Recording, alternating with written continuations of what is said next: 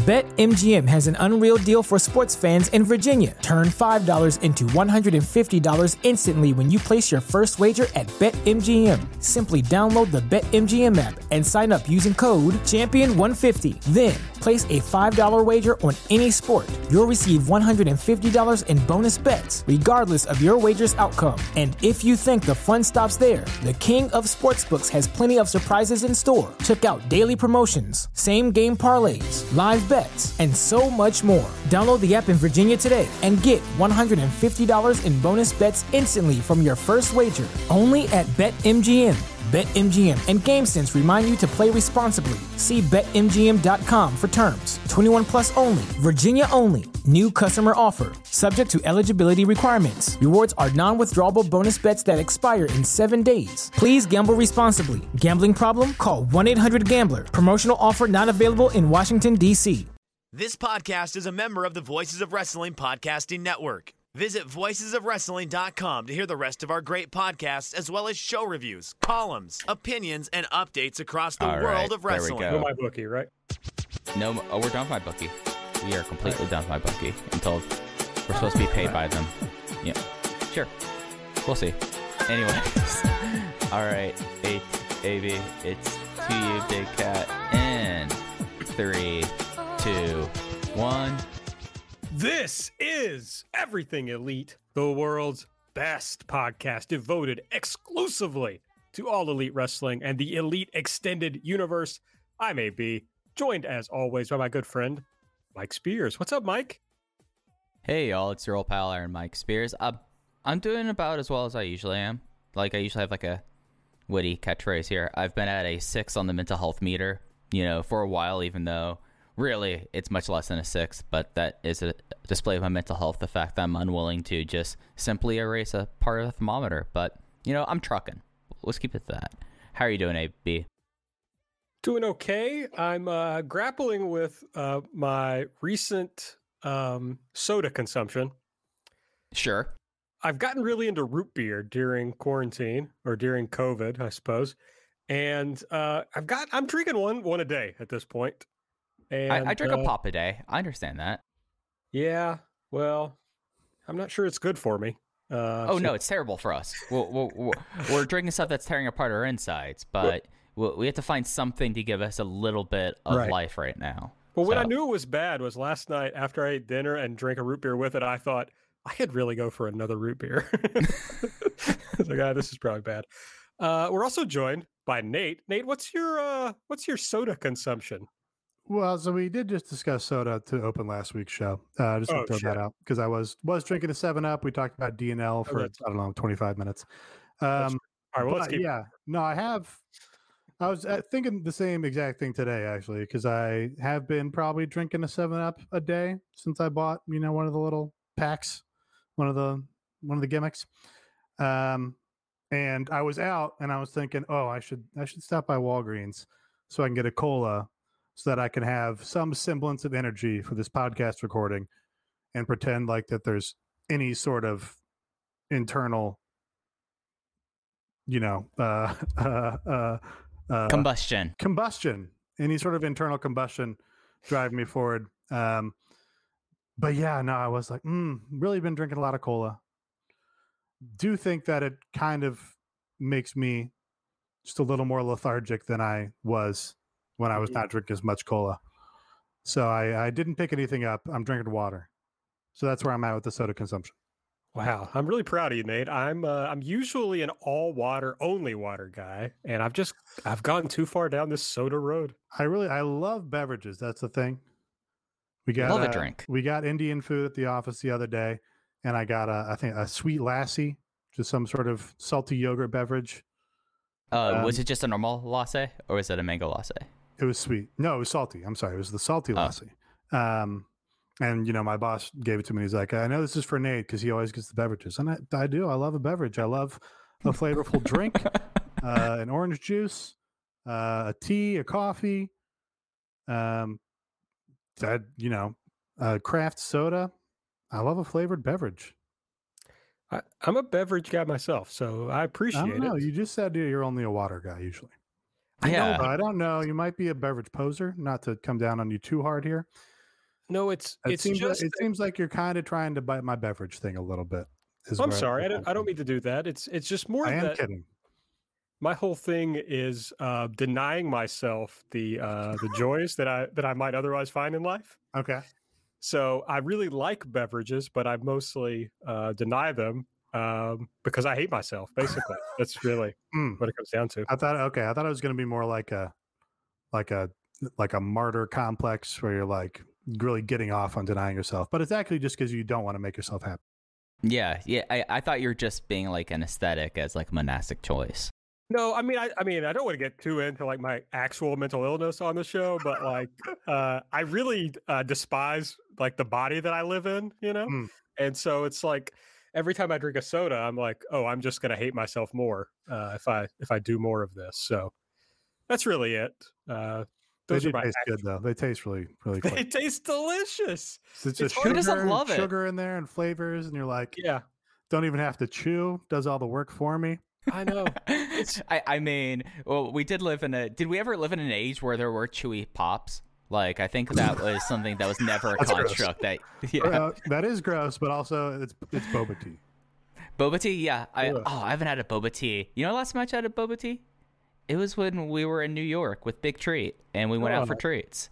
That was my last boba tea. I could really go for a boba tea right now. I will say that when I did the Japanese candy gimmick, lots of the box, what's it called, Nate? The Japan crate that I believe your wife bought for you as a gift. My mother actually bought that for me as a gift.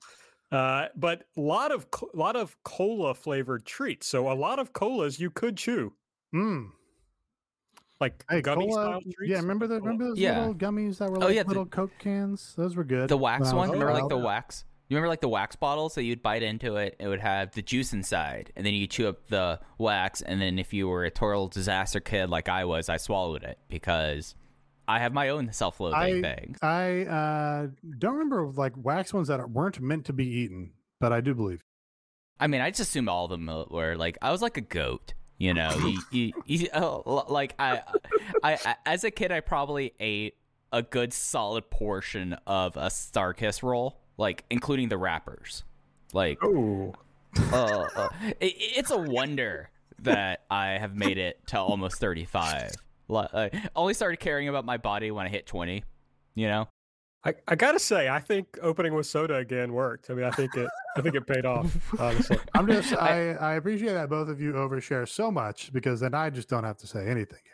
Yeah. No. It's helpful. I mean, I lead off with, on the whiteboard behind me, how bad I'm doing each time.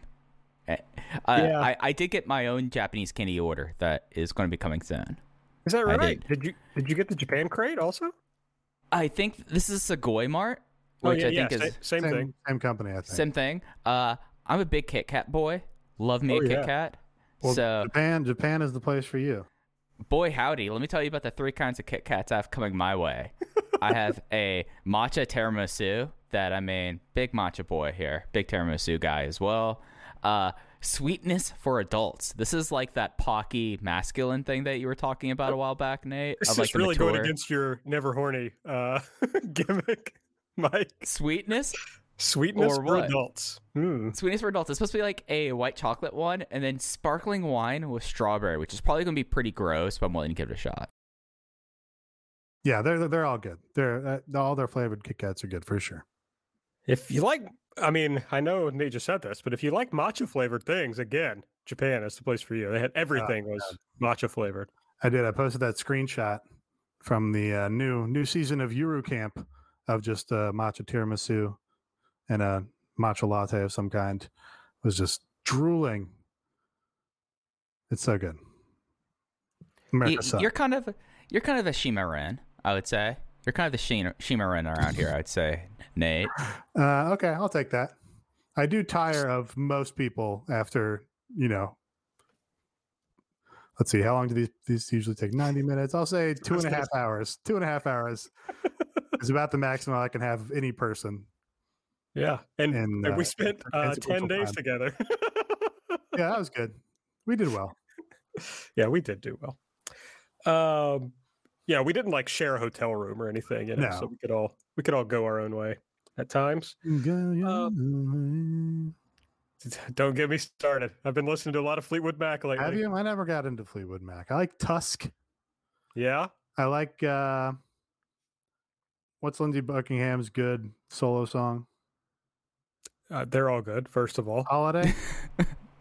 Well, there's Okay, Holiday. Yeah. So I'm going through the Rolling Stone top 500 albums list from 1 to 500.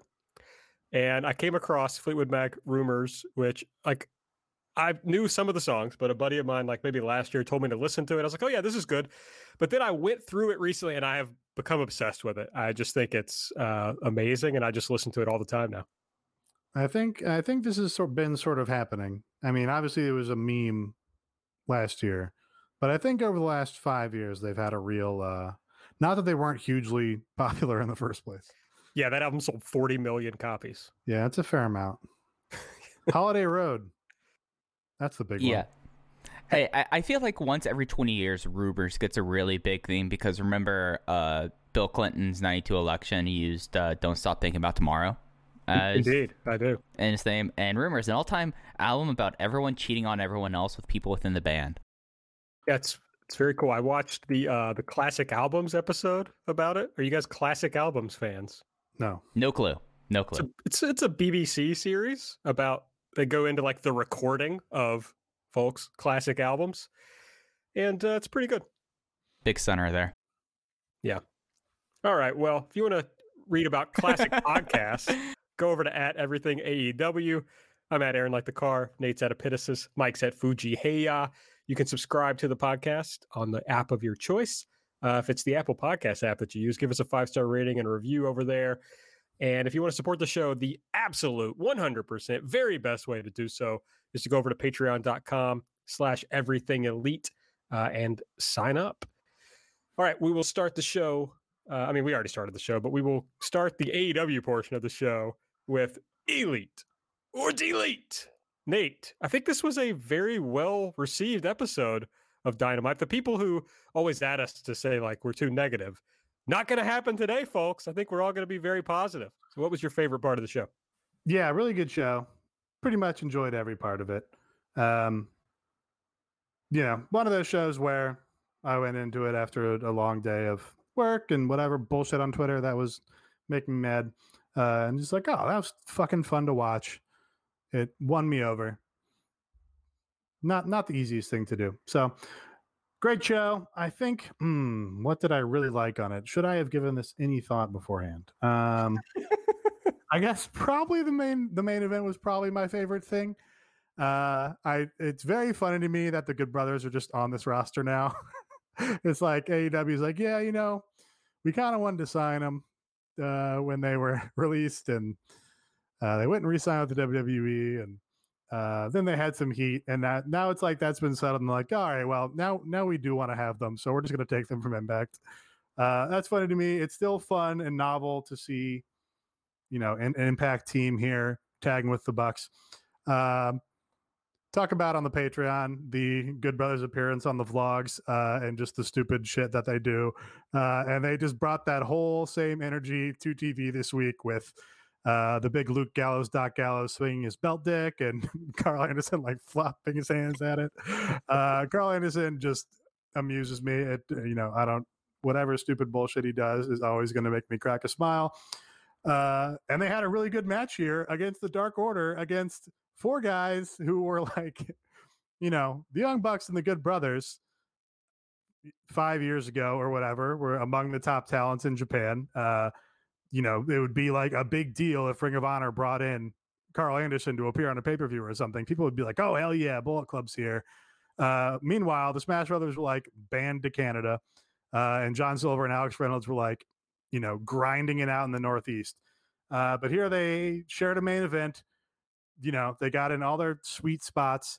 All these guys are experts at this style where, things come in and out of focus and you have everybody get their shit in and it all flows naturally from one thing into the other. John Silver did his, Cesaro Jr. hot tag to the entire Bullet Club. Stu Grayson did his cool reverse taekwondo kick or whatever that he learned when he was 10 years old. It was just a joy to watch, and watching like Luke Gallows feed for Stu Grayson is just so funny. And it was a good match. That's all. It just was a good time. And y'all know my number one goal whenever I watch any programming is am I going to have a good time? And let me tell you, this Atomicos main event was a great time for one Mike Spears. I was happy. John Silver, hot tag, you know how much I love hot tags. Like a good hot tag where someone comes in House of Fire and just blows shit up. And the fact that they need to eventually have like another 12 or 14 man tag so John Silver can just go do one insane spot to every person when he comes into the match, where he goes around, he starts in the ring and then goes outside of the ring and he goes around ringside and gets back to the ring. Like it's very much like Family Circus Jeffy at its very best, like seeing where he's going to go before he ends up there. Doc Gallows is someone that is Luke Gallows, Doc Gallows, Impact Doc, a great wrestler? I don't know. But is he someone that when he pops up, I just am amused and I'm just like, all right, Gallows, because he will find just dumbest things to pop me, like backstage with the whole, what was that line he said he called Don Callis, like the Donaconda? The Donaconda, like stuff like that. It just was a great time. And it was something that on a match that could have gone to a bad place or could have been like an absolute mess. Instead, you had like the best idea for like these styles of matches, where if you're not doing an elimination match, then you have to build up to ebbs and flows and crescendos. And like the perfect crescendo happened right before the finish, as you should have in these 6-man, 8-man, 10-man, however people many match, where everyone's going in and out, things are coming in and focus, out of focus, like Nate said, and then it comes to a satisfying conclusion. And it's just kind of hard to walk away from this main event without like at the very least being impressed or just enjoying it. It just was a great time.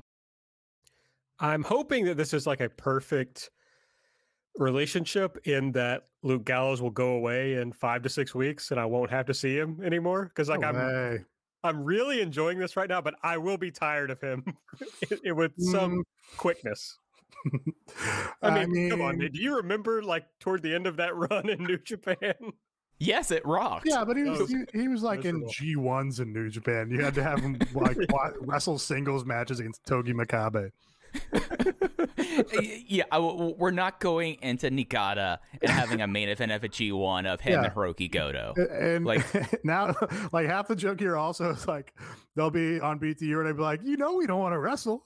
Don't put us out there. We just want to dick around backstage and be good brothers. It's like perfect. Well, if they do that, I'll be on board. But I mean, basically as soon as he came on camera and started saying BizCliz, I was just like cackling the rest of the segment. They've got a great dynamic because it is extremely aggressively stupid, but they are enjoying themselves so much. But they play it well because even if you hate these guys and you think all the dick humor or whatever is sophomoric and not funny or whatever, like the Bucks are right there on your side being like, oh my God, I can't believe you guys are still like this. Like, we are parents, we are adults, we are millionaires. You guys need to grow up or whatever. So we run a wrestling promotion. Yeah, they're having their cake and eating it too in that way. And it's something that, and I'm just going to throw this out there, I think that, and it's something that I really enjoyed out of him before quarantine and everything like this, but the Chris Jericho just very like pompous dickhead energy. I called him like the Danny McBride, Jody Hill, aggrieved angry man energy. Luke Gallows is that, but like to Super Saiyan level 3. So like it's just great because he is someone that's not afraid to show his whole ass, and that is something that I would not be surprised if sometimes we end up seeing Luke Gallows' whole ass, literally. Like, and it's something that he'll come up here and say something like an absolute asshole, and I start laughing. He's a funny dude. Michael Spears, what is your elite pick for this week? I didn't know we were going to get real formal right there. Sorry. I don't know. Yeah. So yeah, like as Nate said, this was a really enjoyable show, pretty much start to finish. But the thing that like I came away with, and I will take my mini L because of what I said on AEW Light, available on patreon.com/everythingelite, where I said that I was not hyped at all for this FTR Bald versus Jungle Boy match, and they spent significant time towards it on Road to Dynamite, where Jungle Boy just, he can't cut a promo. Like it's something where like he does not like show charisma, like cutting promos or things like that. He's a very mal-mannered person. That seems to be something that is like a stumbling block. But what you had here in this match between him and FTR Bald was just another great performance from Jungle Boy, who, when you put him in like these singles matches, like the one that he had against MJF at Fyter Fest, which was like truly exceptional. No, it wasn't Fyter Fest. That was at Double or Nothing. But it was like a truly exceptional one-on-one match. You need another one here with another very satisfying win that could have built to something. But now they are going to have a more prolonged Jurassic Express versus FTR feud, and with the post-match beatdown, which like that was a very effective beatdown that they had. It's kind of heating up a program in a division that usually the focus is only really towards one or two things at one time, and now we have this really cool option here that's like they tore up Luchasaurus's mask. Are we going to like see something like big coming out of that? And I think that's a very intriguing thing as we look into Revolution coming up in just over a month. Yeah, I think they kind of had their cake and ate it too here, because it was good to see just a straightforward, I don't know if you'd call it old school wrestling match, but it wasn't, but I'd be pressed to call it like PWG style. It was like a simple wrestling match where the babyface won, tapped him out, clean in the middle with his move. But you also had the added stipulation of Luchasaurus at ringside with the other two people handcuffed into him. So it gave you a little bit of that storyline advancement and kind of a little goofy stipulation here with something out of the ordinary going on the outside, but didn't actually, interfere with the match. Didn't, do more distraction bullshit where you're like, okay, that's just WWE shit where we're not going to get any sort of clean winner one way or the other until maybe the pay-per-view. They stayed away from that. They just had the babyface end up being the better man, and then, had a little bit of a hot angle afterward. And I think it succeeded on all counts there. I think Dax is the better of the FTR guys. He works at a really great pace and lays stuff in. And in this singles context, got to do more cool spots than I think we usually see from him. Like his little slingshot power bomb looked pretty cool. He had a great looking top rope backdrop that I don't know that we see very often. So I enjoyed that. And yeah, Jungle Boy is just actually good and held his end of the bargain up here and pulled out some cool shit. So yeah, this was, I don't know if this exceeded my expectations because I was pretty sure this was going to be good. I think I'm just at that point with Jungle Boy now. I'm just like, I am interested in watching this guy just wrestle an honest to goodness wrestling match.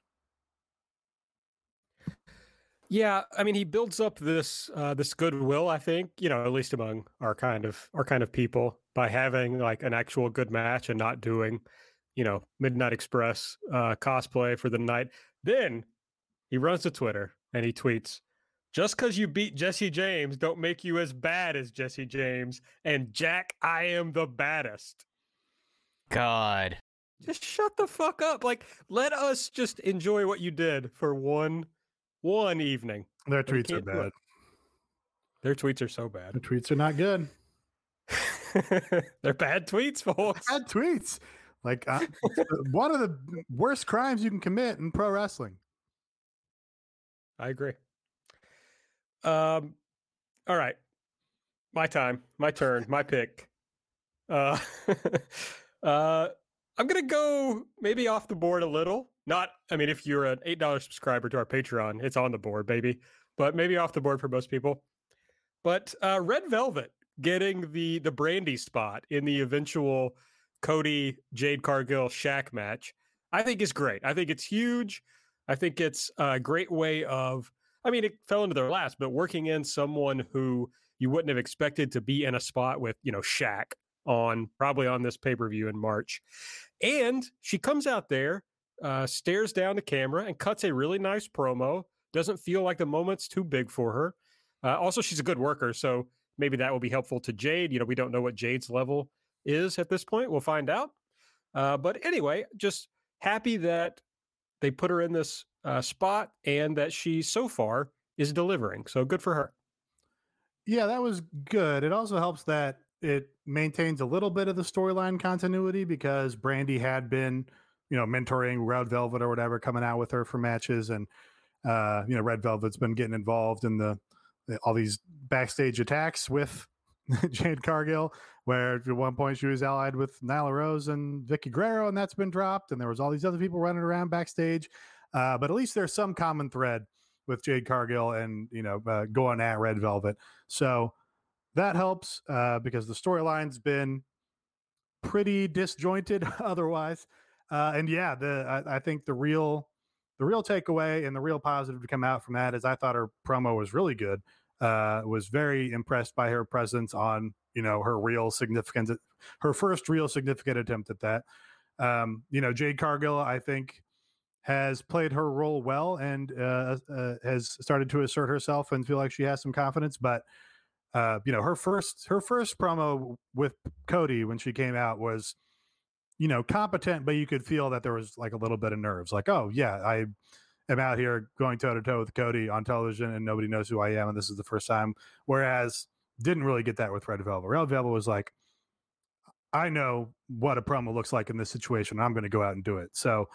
Yeah, great person to plug into this angle since it's all the other parts of it have just sort of flown off in every other direction.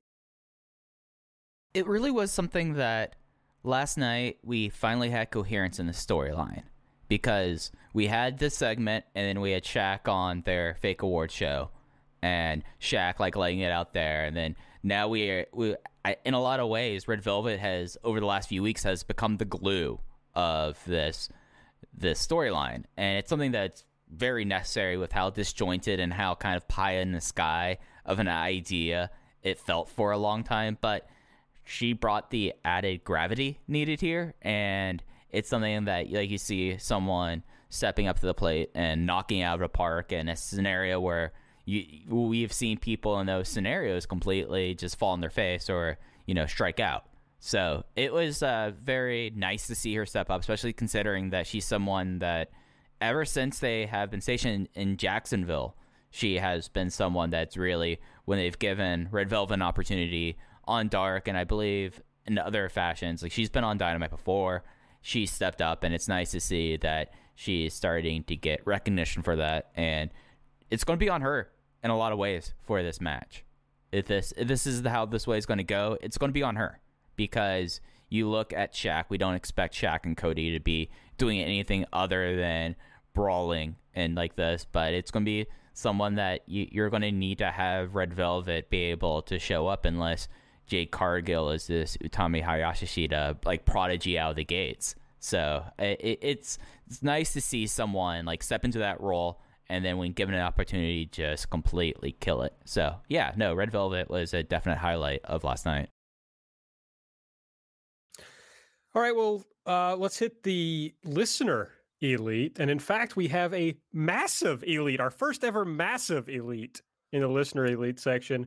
Our friend Cara from Twitter says, massive elite, the most electrifying move in sports entertainment, the lion salt.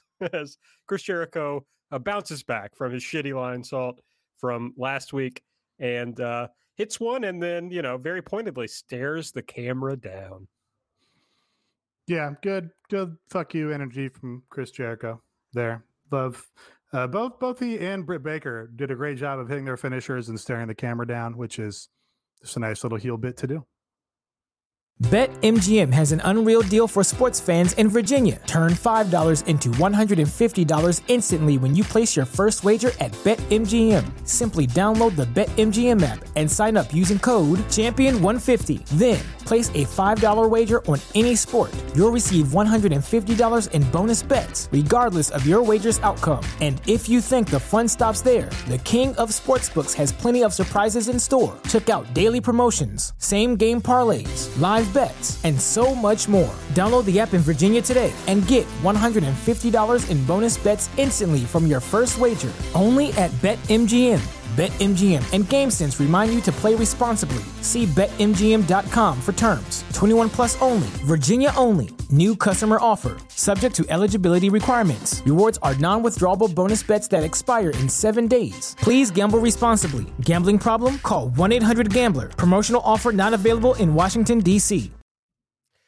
All right, well, let's talk about the things we didn't like. And, as we said, I think we're going to be pretty picky here because we pretty much liked most of the episode. So, Nate, get us started. What was something you really didn't like from this show? So this I did give some thought, and mostly because I was listening to the Flagrant Ones podcast today, and they spent a lot of time taking it to Shaquille O'Neal, him specifically, with reference to burying Donovan Mitchell on the Inside the NBA show, and then getting mad and whining about it on Instagram. Yeah, so he cuts this promo on the awards show and just doesn't have anything for it. I don't know. You would expect Shaq to have better teardown promo chops, right? Like he was one of the most engaging guys in the NBA, supposedly, in his time there. He's like, oh, he's actually funny. Shaq can actually be funny in commercials. Shaq actually can act in movies. Shaq should have inherited some kind of trash talking ability from being in the NBA at the time of Michael Jordan. Like there has to be something deeper there that Shaq can tap into where he can actually cut a promo on Cody and make it like feel genuinely insulting or make it feel like he actually means some part of it. He doesn't have any juice. Like the rest of the guys on the Inside the NBA show, like they have very low interest in even the NBA. It seems like they watch whatever show, watch whatever game they're there to watch, and they don't really care about basketball otherwise. So he comes here to AEW, and he just doesn't have any juice here. He calls Cody a punk, calls him a punk, says he has stupid blonde hair, and I'm not even clear as to why he doesn't like Cody in the first place, because the whole storyline went awry because it was based on the idea that Cody called out Giants, but then Shaq explicitly said, no, I'm not mad at Cody. But now it doesn't make any sense, and there's just no fire or juice coming from Shaq's side of it, which goes to what Mike said, that if this is going to work, it's going to come down to really Red Velvet and Jade Cargill putting something together. Yeah, and it's something where when I said everything was kind of falling into place, when we have some coherence here, you have to be like, Shaq, dude, we know that you kind of have this like personality that's very laconic, but we need you to like show something and some sort of coherence, because there is the whole entire Cody and Shaq aspect of this whole entire storyline has had no coherence whatsoever. And even though like Shaq like finally acted like he wanted to be in this match or wanted to have a fight with Cody, I don't feel like we're asking for too much for saying like, hey, what's the motivation here other than Jade once saying like, giant killer, you think you're a giant killer? Like that's kind of the only reason why we are here, other than what happened later between Jade and Brandy. So like, and the failing of that is like, you look at Cody, that when he's cut his promos have been fine. Jade has greatly improved. Red Velvet stepped up and immediately became one of the better things in this angle. Shaq, you're coming in here for this. You're supposed to be this big star coming in here for this. Do you care? Or is it something where you're just kind of doing this because you know it's good business to do this? Yeah, I just think he should care more. Like, we're supposed to believe he's like a big wrestling fan. He always, danced around doing something with the WWE and never did it. And now it's like, oh, no, now here's your chance. And it's just like, I thought you would have more fire or more ideas instead of just feeling like you're going through the motions. Yeah, I mean, he does a better job making fun of Charles Barkley, than he did here. So, I don't know. I don't expect him to care too much because, like you said, he doesn't seem to care about the fucking NBA, which is like his job. Right. I get not caring about your job because fuck your job, and he's got $1 jillion. So what does he care? But why do this? Is the idea of this you want to do it because you have some passion for wrestling? This is what he Right. should care about if he doesn't care about his job. Right. I mean, as far as I know, he's not like his Turner contract doesn't require him to do this match. I don't think. But yeah, no, I mean, yes, it makes sense to not care about your job, but it's like also his whole life, how much of his life has been about the NBA. Right. You would think he'd have some interest in the games, but he doesn't seem to, other than, as you mentioned, talking shit about Donovan Mitchell for no reason whatsoever. Yeah, I think this match is going to be, and this build is going to be a huge test of the Cody Ace energy. What can he draw out of Shaq here? Can he put something together that makes some sense? So we'll learn a lot more about who Cody is during this. I kind of feel like the ship has sailed on it making sense already. Yeah, I just hopefully just like they can get to the finish line in a way that doesn't that does some favors for Cody and Red Velvet, I guess, and really in Jade Cargill. All right, Mike. Wow. All right, Mike, buddy, you got something in mind that you didn't like from this show? Hi, I'm the Muddy. Mike, buddy, all went into one. Yeah, I've been feeling really good about AEW lately, so I'm having to kind of just go out seeking something. But Arn Anderson, I guess we're just really fixated on this one program, but Arn Anderson just being like, hey, I'm going to ramble for a while, and then just cutting just like the most, like, I remember your dad fighting in the LA Forum and then flying so he could see his baby. You still have, and like he tried to link it into like, you still have time to have this match before Brandy is due. It just was very like, this feud I really want to work because I think Jade could be like the star, and I'm happy to see Red Velvet like get elevated, but the dudes in this feud suck. I just really just like Cody's just kind of there, and Arn Anderson cut a real old man rambling promo, and Shaq doesn't want to be there, and it just like but Arn on this show, like, don't see the whole entire purpose of Arn and part of the segment. It made no sense to me. Yeah, Arn started talking, and my dinner got delivered, and then I went downstairs to pick up my dinner, and takes a while. He came back and he was still fucking talking. It's like, how long is this guy been talking? I could not believe it because I was already bored on my way out the door. No, the old people shouldn't talk anymore in general, but especially on this television show. Old people should shut the fuck up pretty much on every topic. I don't have a specific age.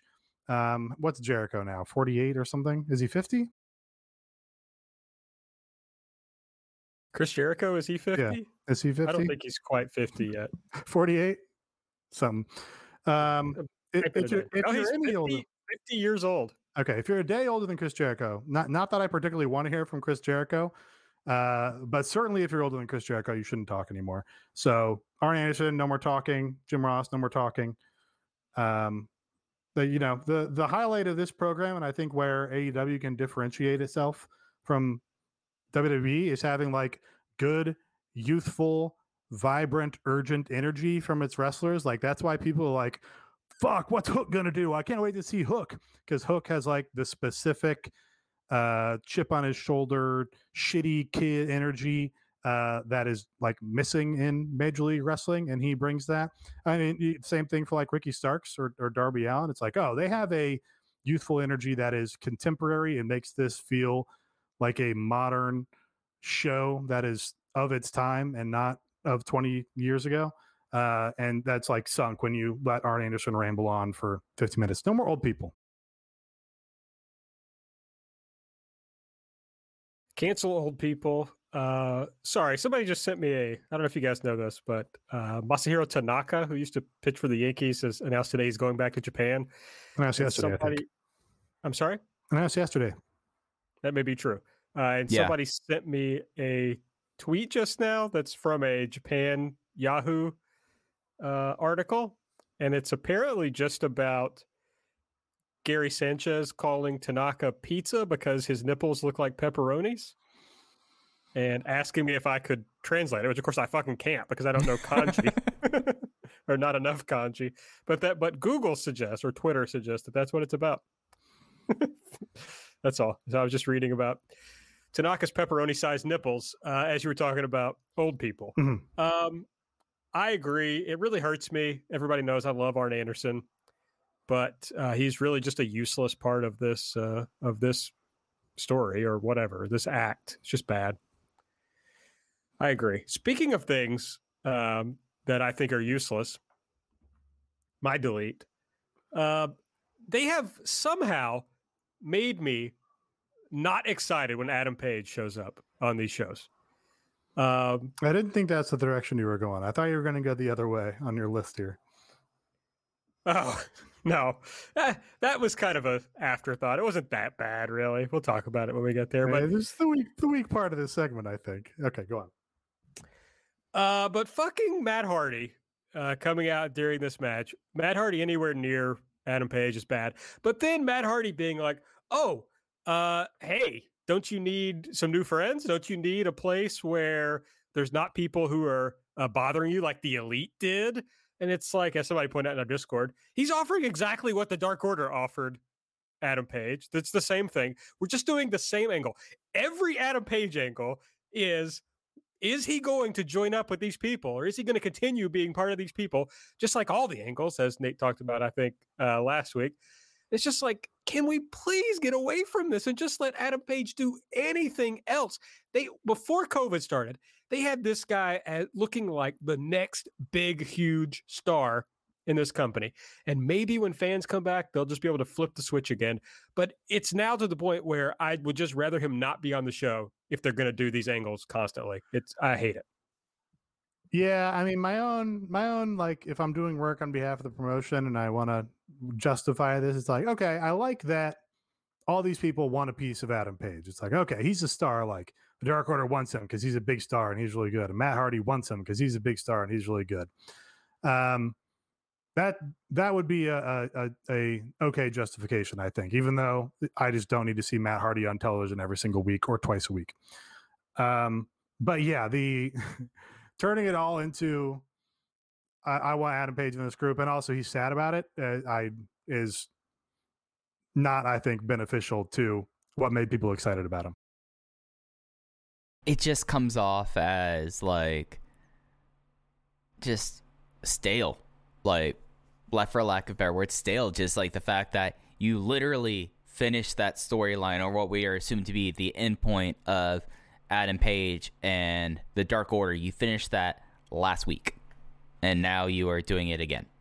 So I don't know if I'm to the point of Aaron and thinking that he should just go away or just go wrestle and do things of absolutely zero consequence other than just being a guy right now. But they have completely marginalized him in such a way that, like, the big thing was, like, he was, like, trying to be able to, like, pave his own path. He wanted to be his own guy, and that was, like, the big storyline for a long time. And before COVID was, like, okay, Adam Page is now his own thing. And now we're, like, doing this thing now for almost 12 months of, does Adam Page have any agency whatsoever? And it does kind of seem like, unless he's going to, like, end up going, like, you know what, I don't want to be in part of your group, I don't want to be part of your group, I don't want to be part of your group, I'm starting my own group.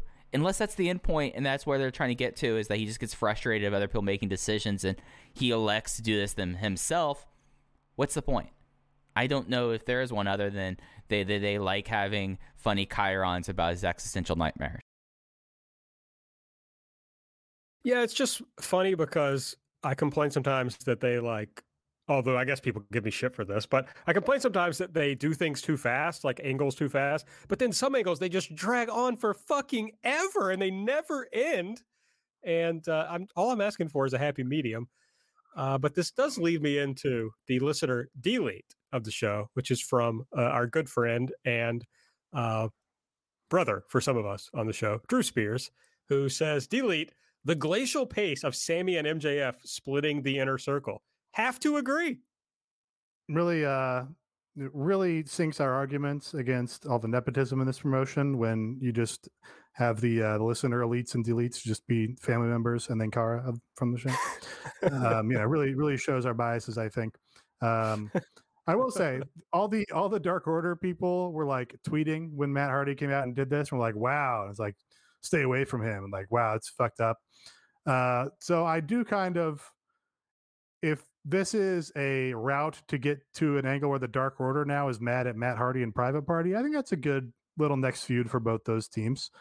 Because the Dark Orders are baby faces now, and we can't really be sure what they're going to do with them next. I think that'd be a good place to take this and get something positive out of it. All right, let's talk about ratings real quick. AEW, a big drop down to 734,000, but sixth, is that right? Sixth in the demo? Yep. With a 0.29? Oh, good for them.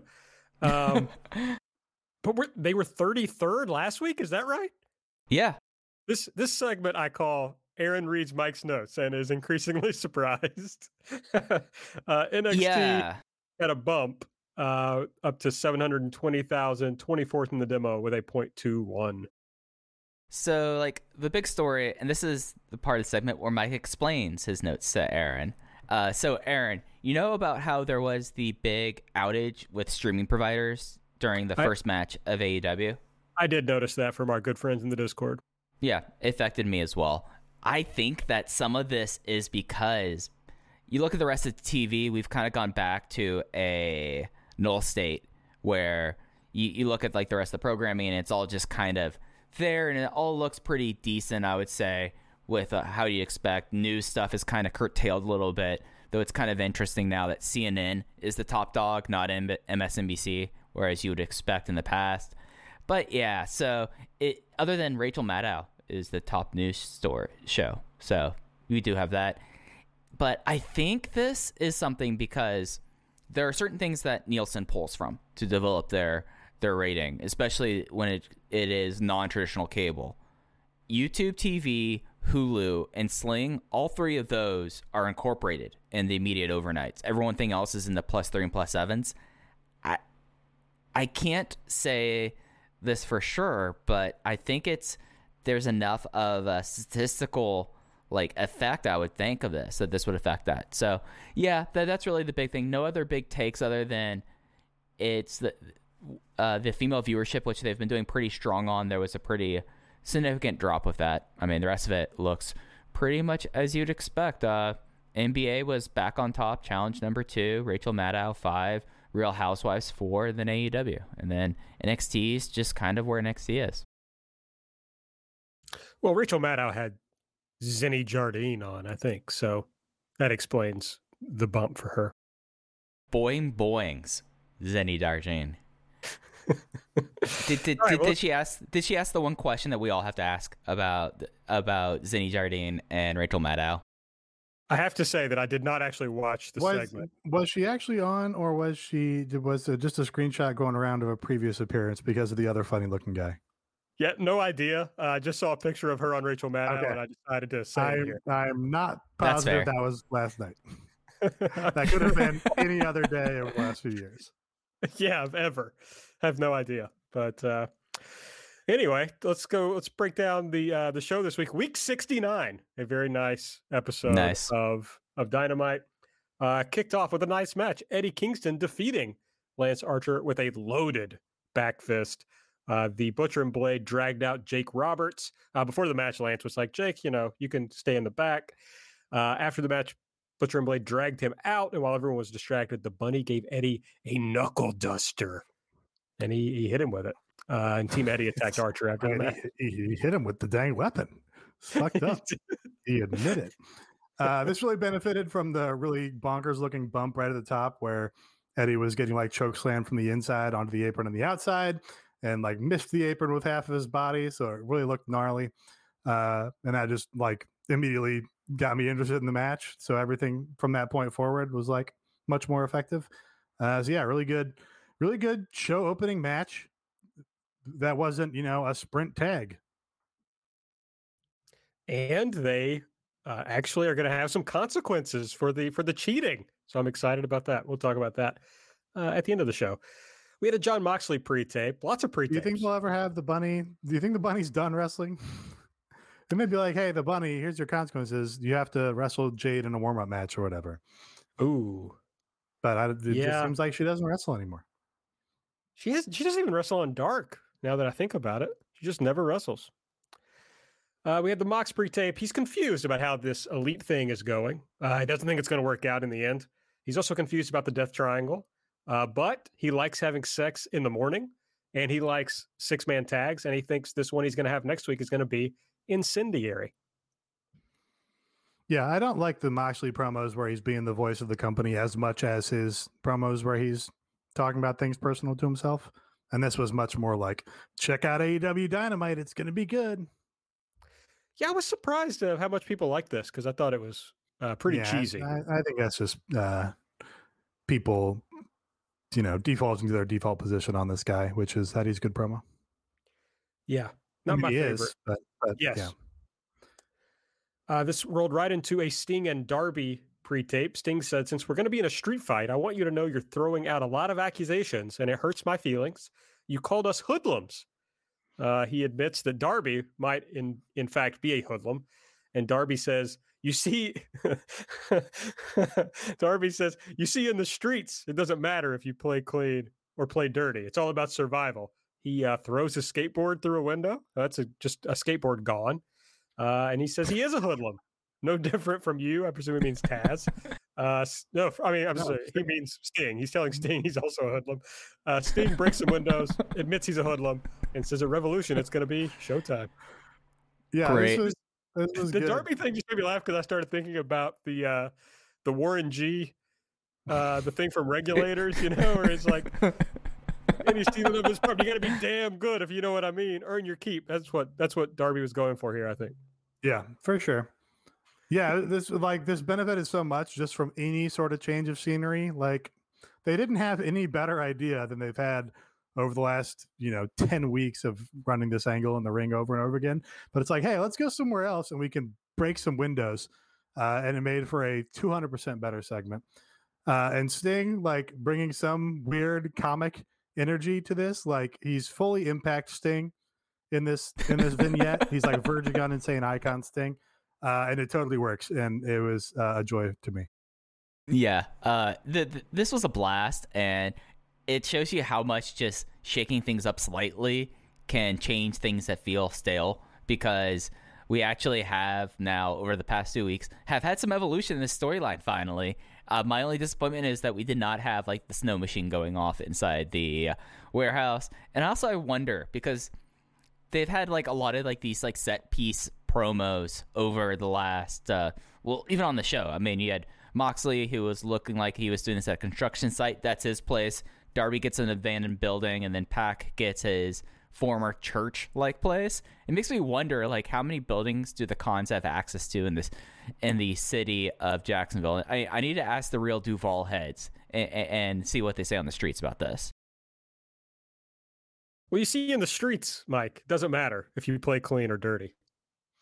Like, I would recommend, if you know any hood barbershops in Duval, to go check those out and see what's being said in the hood barbershops.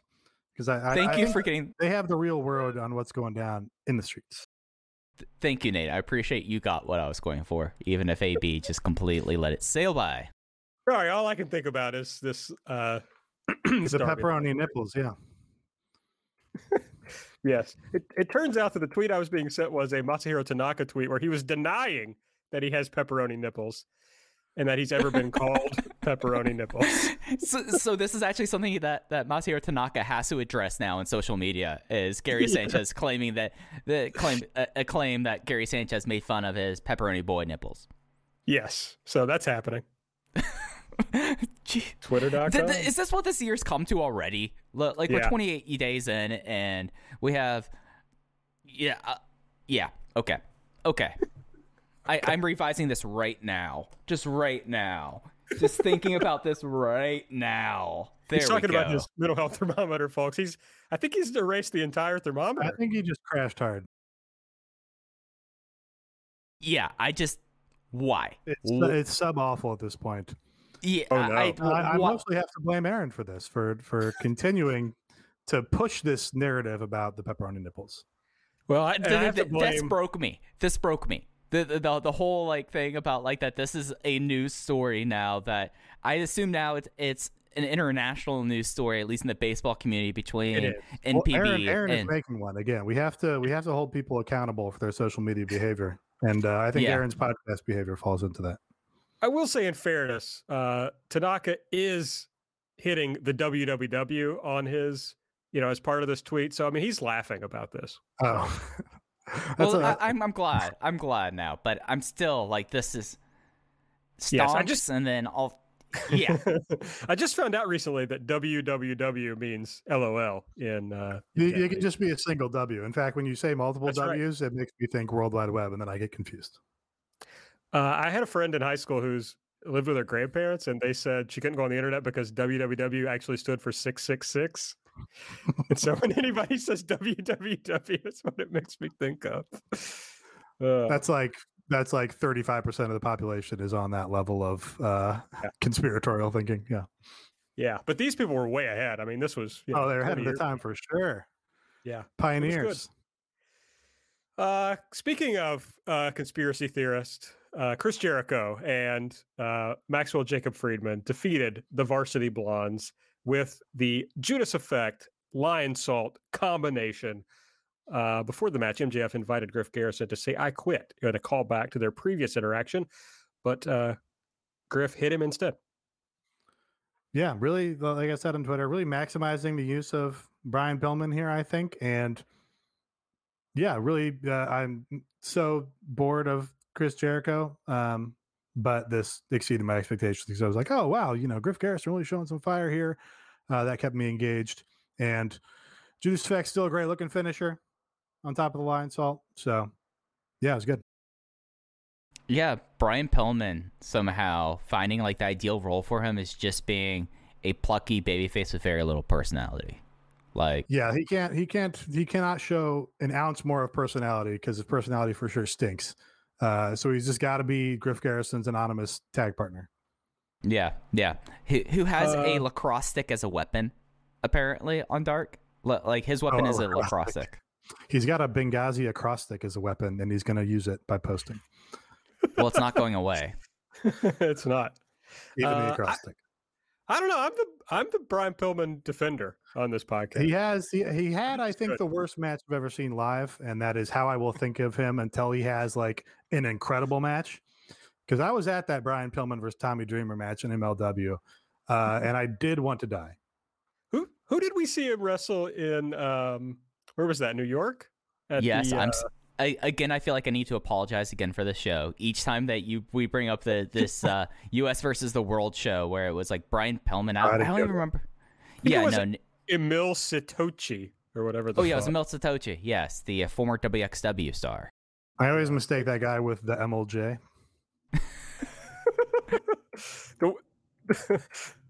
No, never mind. Not going to do it. Okay. There was a Pac pre-tape. He says Kenny's been acting like Billy Big Bollocks, and he just wants everybody to know that he and the Death Triangle hate Kenny.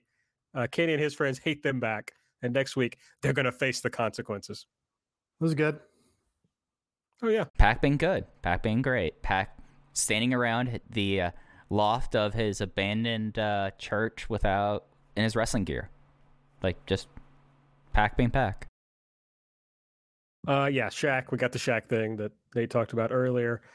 Cody came out with Tony Schiavone, and yeah, we've talked about this. So we're just setting up that match. Then we had pre-tape for there's a wedding happening next week, folks. Penelope invites everyone, and Miro tells us that Charles Taylor is going to be there. So I love Miro. I have to be... When Excalibur threw to this, he said that Miro and Kip are inviting you. And it's like, Miro is not getting married. You are... The weddings in our culture are largely, thought to be like the most important day for the bride. That's like her most important day of her life's wedding, But Penelope, at least got to say like one thing in this, because otherwise has been totally secondary in this angle. But I can't be too mad because Miro flashing his superstar smile and giving Charles Taylor a hard time is very entertaining, and Miro kicks ass. Yeah, but where is the bachelor party? We were promised a bachelor party. Well, so I think Oatgan suggested that the bachelor party did occur. Maybe that was the tape segment we saw where Billy Mitchell was there. With That was no- planning. Oatgan That said was the planning. opposite. Oh, okay. Oatgan said that he went back and watched it, and it was they were planning the bachelor party. Maybe it's on Dark this week. I think it's probably not happening. Real. It's really too bad because that does. There With is Charles like, there, it would be so yeah, good. with Chuck Taylor there dressed as a butler. It's a rich vein, and it just seems like we're not going to get it. It's something that like this wedding has been on the periphery for such a long time, but now I'm really sad that it's going to happen because I want to see more of Miro and Charles Taylor. Like, I feel like that we're getting like this very short thing here that, I mean, the old school like territory lover in me wants him to like have this be like a long drawn out like 60 days that he has to be the butler to all of them, and then he finally snaps when the days are up, and now we already get the blow off, which I'm not complaining about. I think that this storyline is interesting, and I think it's going to get the response it deserves. It's just like kind of feels like it's suddenly upon us. I just want something. I need something to deliver that makes sense of Penelope basically doing nothing in this angle for the last 6 months or whatever it's been. I've heard some people think that she's going to leave Kip for Orange, which I think is not. I don't think that makes sense for Orange going forward, and having Orange continue to be a big star on this program. I think Penelope has to leave Kip for Miro, and then Kip just has to like eat it and be like, fine, I don't have any other friends. You can take my fiance. I'm just gonna continue to pal around. You remember that Chappelle Show sketch where the guy's masturbating in the corner in the dark? That's what Kip Sabian should be doing. What if Penelope leaves Kip for Charles? That's better than Orange for sure. Yeah. And Charles, of course, isn't like famously married to someone like Miro is. Right. But I don't really. They are both Philadelphia people. That's true. I don't really know if guess, that works for Chuck. I guess what I love about all this is that Miro, I think this was on Talk with Jericho, where he was like, man, when I talked with Tony about this big angle, as the best man, I just knew that's what I had to do. And then from there, I'll move on to my next thing. And it's like, this has been the dumbest, like the only good part about this angle is the Charles Taylor thing, which fell in their laps because Trent Billy got Mitchell. No, Billy Mitchell. I like the angle overall, mostly because of just Miro's performance in it. Like, sure. Yeah, it wouldn't work with almost anybody else. But he sold it like it was going to be this like big. We've already worked out 2 months of television on this angle, but it was like nothing really happened. Pretty funny. I'm gonna get excited for this segment on the day of and be like, oh boy, here comes the wedding. Something's gonna happen, and I'm gonna get into it. Next up, Hangman Page defeated the Hollywood hunk, Ryan Nemeth, with the buckshot lariat. The floor is open. So here's my. Hi, young Briley. I guess I don't understand, like, why his choice is to come in here and have his gimmick be I'm super good looking, and then he does a bunch of his older brother's taunts and spots. I don't understand that choice. I do. I'm kind of sympathetic and almost rooting for him in a bit. Like, he clearly got like had a bad run of things in like FCW. Like, he was there, I think, in the Bill DeMott era, and then. After that, like, I don't want to say he went to work for bar wrestling and obviously did not come away from bar wrestling with having had a positive experience. I think you can look at his timeline and conclude that. So, I kind of a sympathetic character, I think, between those experiences. Sure. Yeah. I just don't understand why he's like, okay, I'm going to have generic taunts. I say hunk on them. My whole thing is going to be how I'm super hot and good looking and young according to his Twitter handle, which I would have changed. And then he just like does, hey, you know, my more famous older brother, check me do his shit out. I would go a different direction if I was If you were hot young brother, right? if I was as hot and as young as hot young Briley, and I think I am younger. I'm certainly not as hot as hot young Briley. I would go a different direction. I don't know, Nate. I mean, I was not really impressed with the looks of one hot young Briley. Well, I don't think the hair is doing me any favors either. Honestly, I think It's very weird. So I think he used to be bigger, and I think his hair used to be better. And I would not have made the same aesthetic choices as him. Yeah, he definitely was bigger before. Yeah. Yeah, it was a lot of weird choices going on. But yeah, he is 36. So I think Older than all of us. yeah, I think we all come in as he you know, the Young Bucks, a lot of hay has been made about the Young Bucks still being called the Young Bucks. But at least that's like a team name. And Nick Jackson is still like quite young. Hot young Briley, certainly at 37, I don't think you can be called young, right? Like 36 is kind of pushing it. I mean, And I want to be young at 36. in wrestling. Like no. Yeah. 37, you're basically 40. Yeah.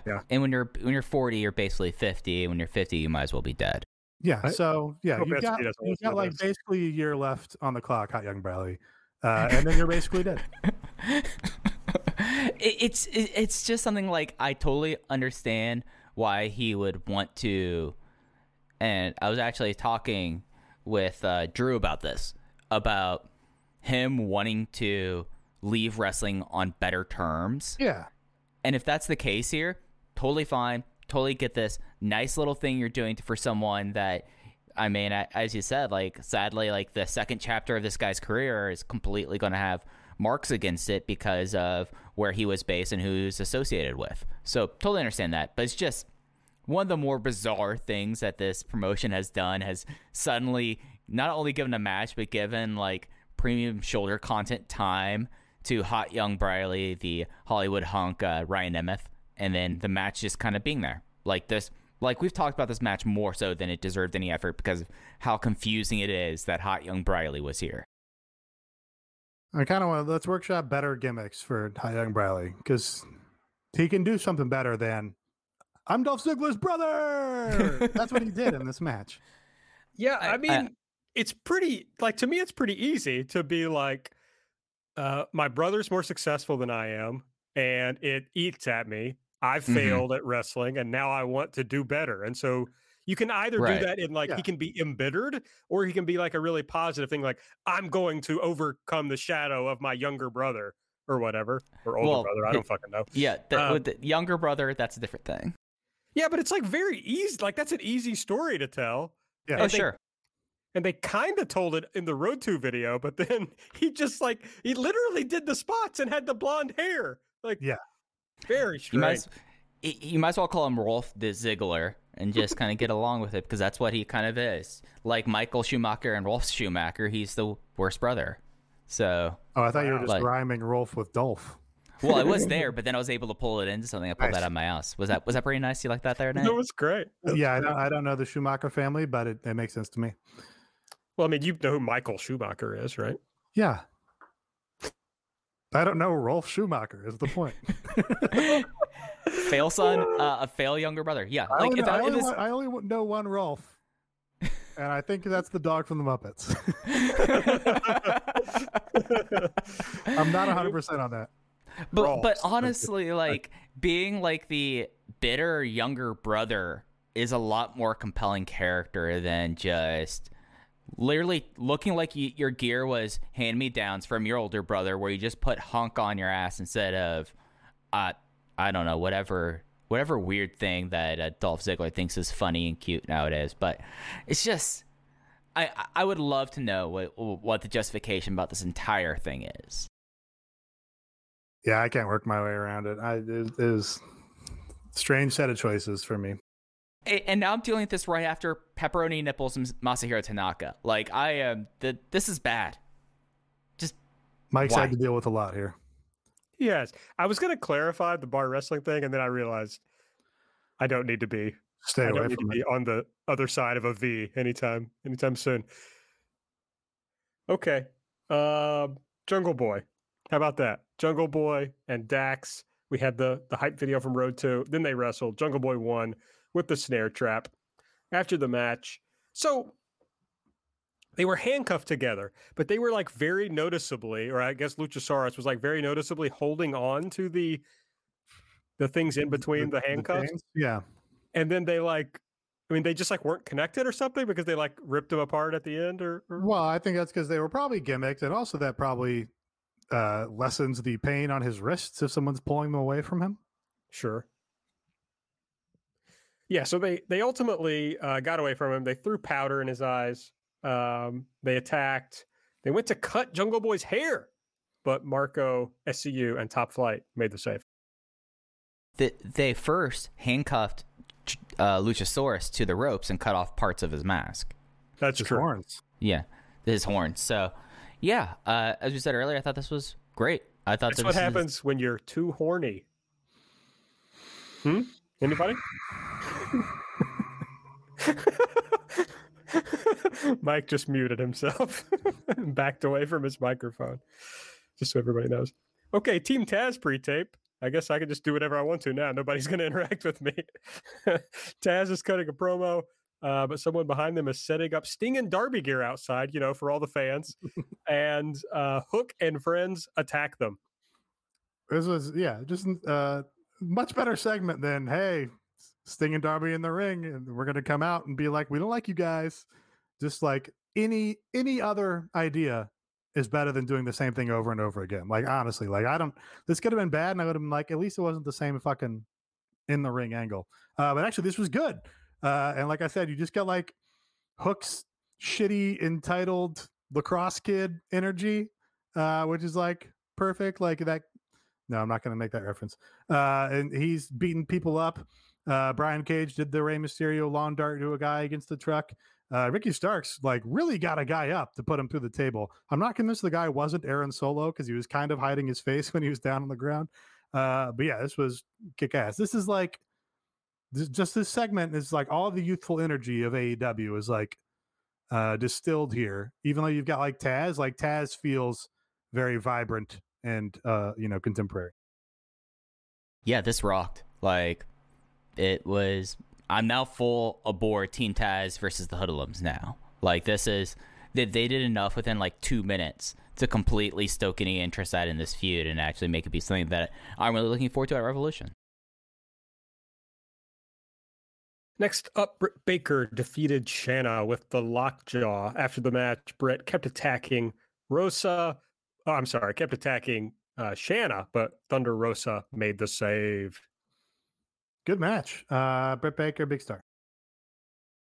Yep, Britt, I felt like that this was really well done, and I'm glad that they kind of now tied it back into Rosa, and now we get to see what the whole thing's going to be coming out of this feud and how it's going to play into the women's title eliminator tournament. Yeah, Shanna put out a new t-shirt, and it's got like some stars on it, and I'm like, I mean, who knows? Is this some sort of like white supremacist shit? I mean, it's like terrifying.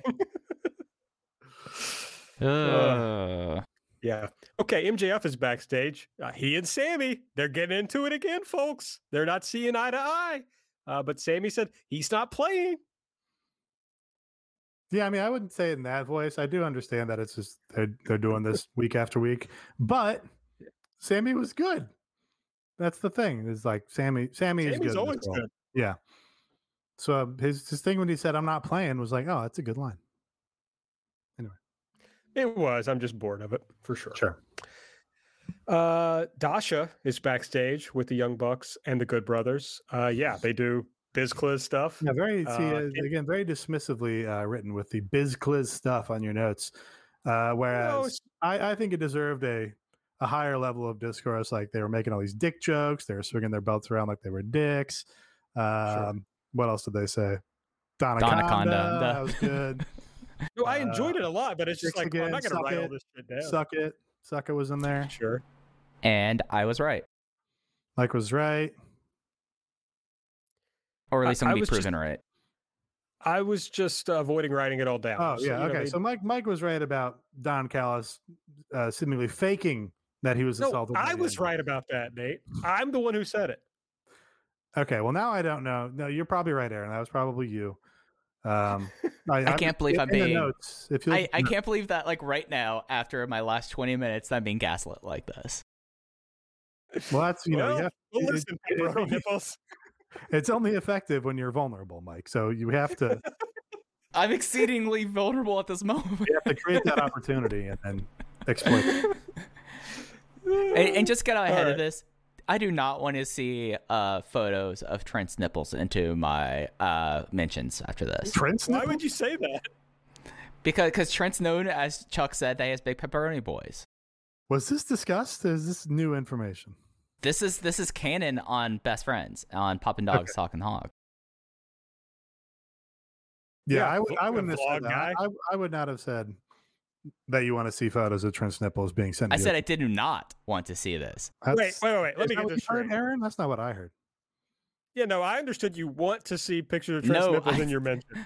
That's what I heard. Stop bullying me. I was thinking like maybe Cesaro nipples also. He's got, famously big nipples. Mike? Okay, Mike's silence is acceptance, I believe. So no, it's not. Keep that in mind, friends. The Young Bucks and the Good Brothers defeated John Silver, Alex Reynolds, Evil Uno, and Stu Grayson. Matt pinned Stu Grayson with the Meltzer driver. After the match, Matt said if the Bucks are now going to be in this tag team battle royal, and if they win, they get to handpick their opponent. And think about it. It could be anybody. And then the Young Bucks and the Good Brothers do the famous hand sign. Phoenix comes out, but the Good Brothers attack him. Mox makes the save. Omega comes out, but Mox hits him with the Paradigm Shift. Really good angle to close it out, mostly because like Phoenix comes out like a badass. He's like, I'm going to beat all these 4 guys up. I don't care. Then he did a sick dive where, as I always put over with Phoenix, he aims for about the second row in the fans, but he got clipped on the gate, but then it ended up just sitting on the barrier. So that was badass. So yeah, that was like pretty hype. Not like especially hype for, hey, we're going to be in a battle royal and we might win and then challenge our friends who we are mad at. That's like whatever as far as an angle goes for me. And, we've at length on this show, I think, complained about the tag team gauntlet battle royal booking ad infinitum. But everything else here was like pretty hot and cool. Phoenix looks like a badass. You get them both. Right. Yeah. They're like Phoenix somehow like managed to defy physics when he like entered the ring and like springboard off the ropes. It was tight. And, I love a good trios match and I'm stoked for that next week. Interesting to me that, or not, it's obvious, but it's kind of funny that the Beaver Boys are now above Uno and Grayson in the hierarchy of tag teams. Yes. Thanks. It's funny. I've talked about how it was weird that the Smash Brothers were like pretty much not used during the pandemic as a tag team when they were one of the most pushed acts in the first, 3 months of the company or whatever. They're good. Stu Grayson does crazy things in every match that he's in. All right, that was the show. That was the episode for this week. If you want to support this show, you can head over to patreon.com/everythingelite, where we bring you tons of bonus content. 3 tiers you can subscribe to. The $5 tier gets you all the audio we do and all the audio we've ever done. This week, our bonus episode was a new series featuring yours truly, Mixtape Club. I sat down with K-Slow. We sat down, had a little chat, as opposed to all my standing podcasts. Well, Nate does stand during this podcast. So we talked about Tough Guy Hardcore, which you probably don't know about, and you probably don't care about. But if you go listen to this, you'll have a good time. We even included some clips from the songs, so you'll get a sense of what Tough Guy Hardcore sounds like. Thanks to Mike. I was working on trying to make that happen where people could hear things. Mike helped me figure that out, and we made it happen. So it's fun. Listen to it. We also It's about respect. It's about respect. It is. If you've ever just needed respect in your life, you'll like Tough Guy Hardcore. Trust me.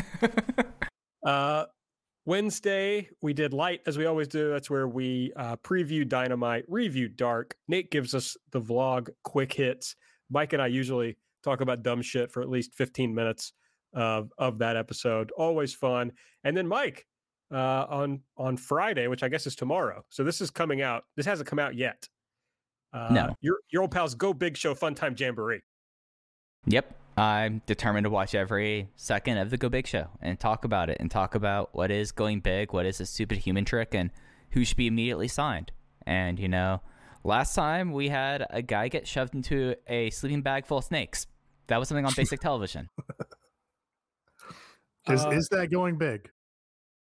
It was going big. Let me pull up my notebook where I do transcribe notes for the Go Big Show. Is the Go Big notebook the same as your match notebook, or are they different notebooks? No, this is just a reporter style Phil notes book. Oh, that's disappointing. It's so I can flip through it. Yeah. Thought he was going to show us where he'd written "Go Big" on the front of the notebook. No. So it was a tank of rattlesnakes. They put 7 rattlesnakes in there. The guy lost his leg because of rattlesnake bites. He's been in the hospital 12 times due to it. And he advanced on. He had one of the highest scores of the episode. He scored a 91 on the Power Tower of Going Big. Yeah, that sounds very stupid. So in the next round, is he just going to get another sleeping bag full of rattlesnakes? I guess they're going to have to add like more snakes into it. I mean, unless he's going to do like full on snake charming, or like if he's going to be doing just like things you see in tent revivals. But I mean, this is the kind of content you expect, is me grappling with like what is going big, what is a stupid human trick, how many different archery things we have going on, because I have like an archery thing each week, and it drives me insane. I would like to see if he could shoot a snake like an arrow. That would be going big to me. That's enormously big. I mean, that's a hundo if you ask me. Yeah, that's automatic big stat. Yeah, and then you're all elite. I mean, at that point, you have to be signed. Right. Yeah, and then you're like, every show should open with you shooting an arrow that's actually a snake into Jim Ross or something. or into a plunger that sets off the pyro to start each week. Yes, sure. And also Jim Ross in a dunk tank. Yeah, I mean, yes. I mean, that's the other thing. Like, there's dunk tanks on this. Cody talks about needing therapy about every episode once or twice. You know, Cody talks about his dad a lot. I'm betting that comes up. Yes. It's the Cody needs therapy show. Much like the show and Mike. There's so many tribulations. Evolve 109 is the thing I'll be seeing my therapist this week. Next, no, Everything Elite 109? Evolve 109? Evolve 109. We got to go back and see what was on that show.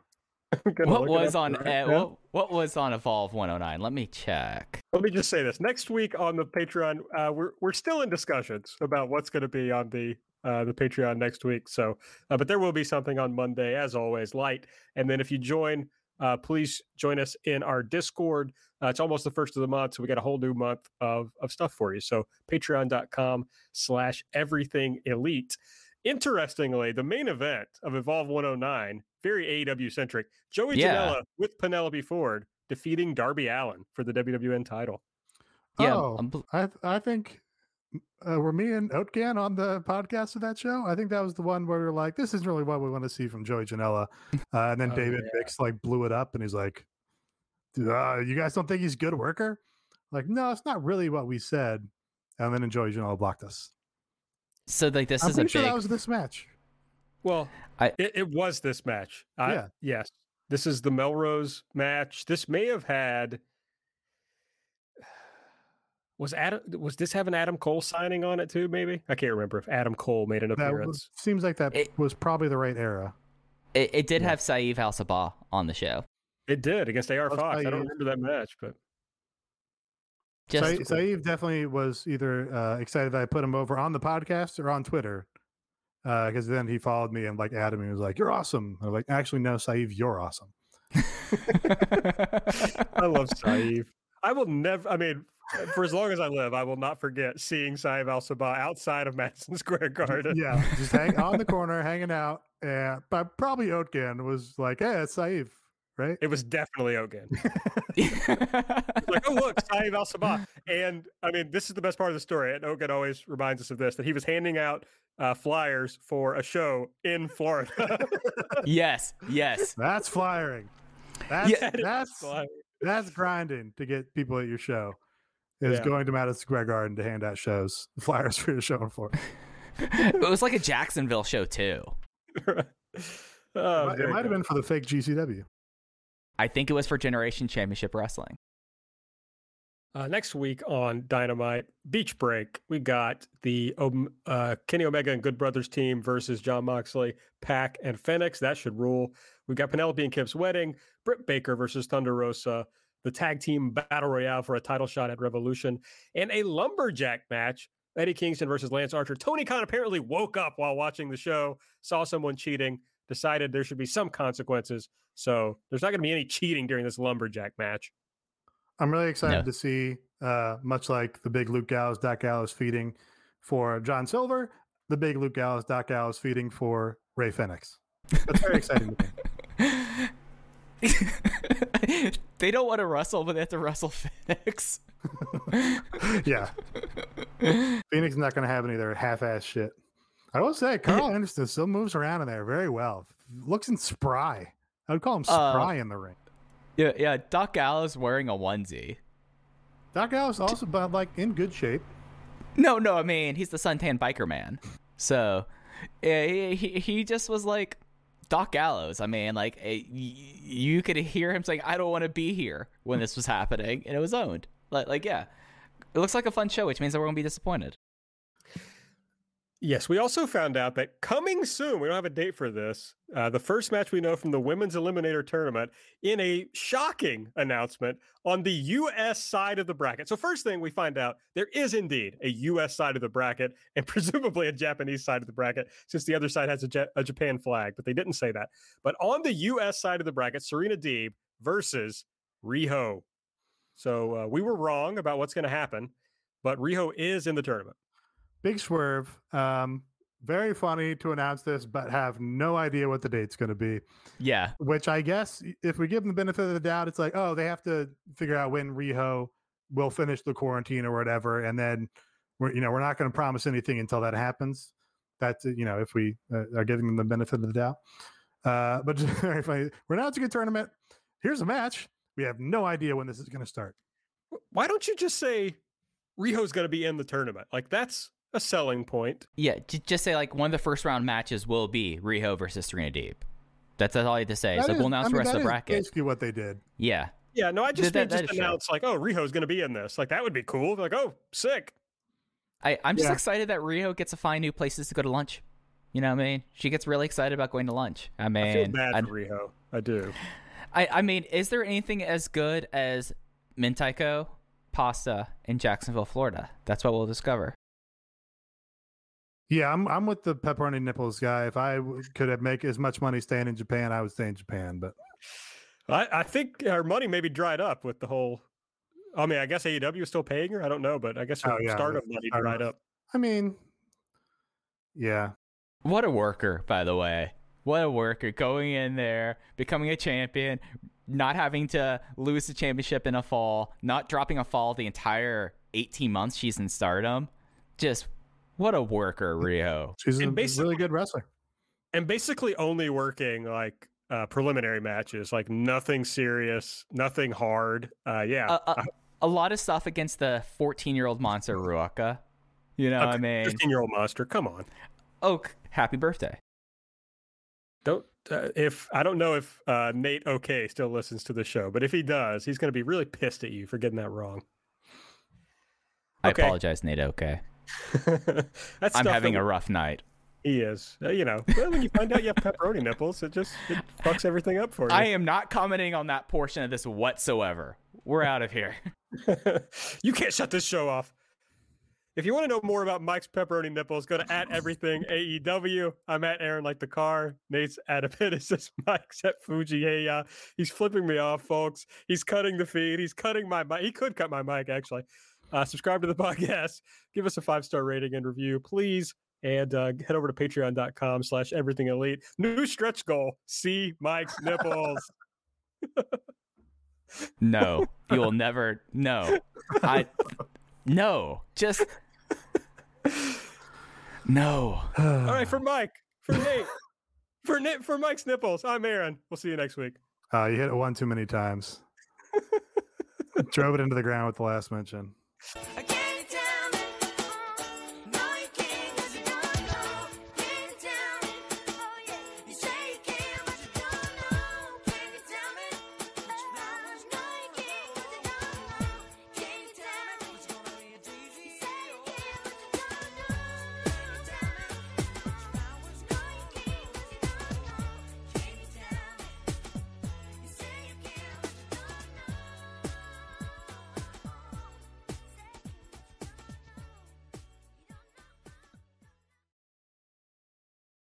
BetMGM has an unreal deal for sports fans in Virginia. Turn $5 into $150 instantly when you place your first wager at BetMGM. Simply download the BetMGM app and sign up using code Champion150. Then, place a $5 wager on any sport. You'll receive $150 in bonus bets, regardless of your wager's outcome. And if you think the fun stops there, the king of sportsbooks has plenty of surprises in store. Check out daily promotions, same-game parlays, live bets, and so much more. Download the app in Virginia today and get $150 in bonus bets instantly from your first wager. Only at BetMGM.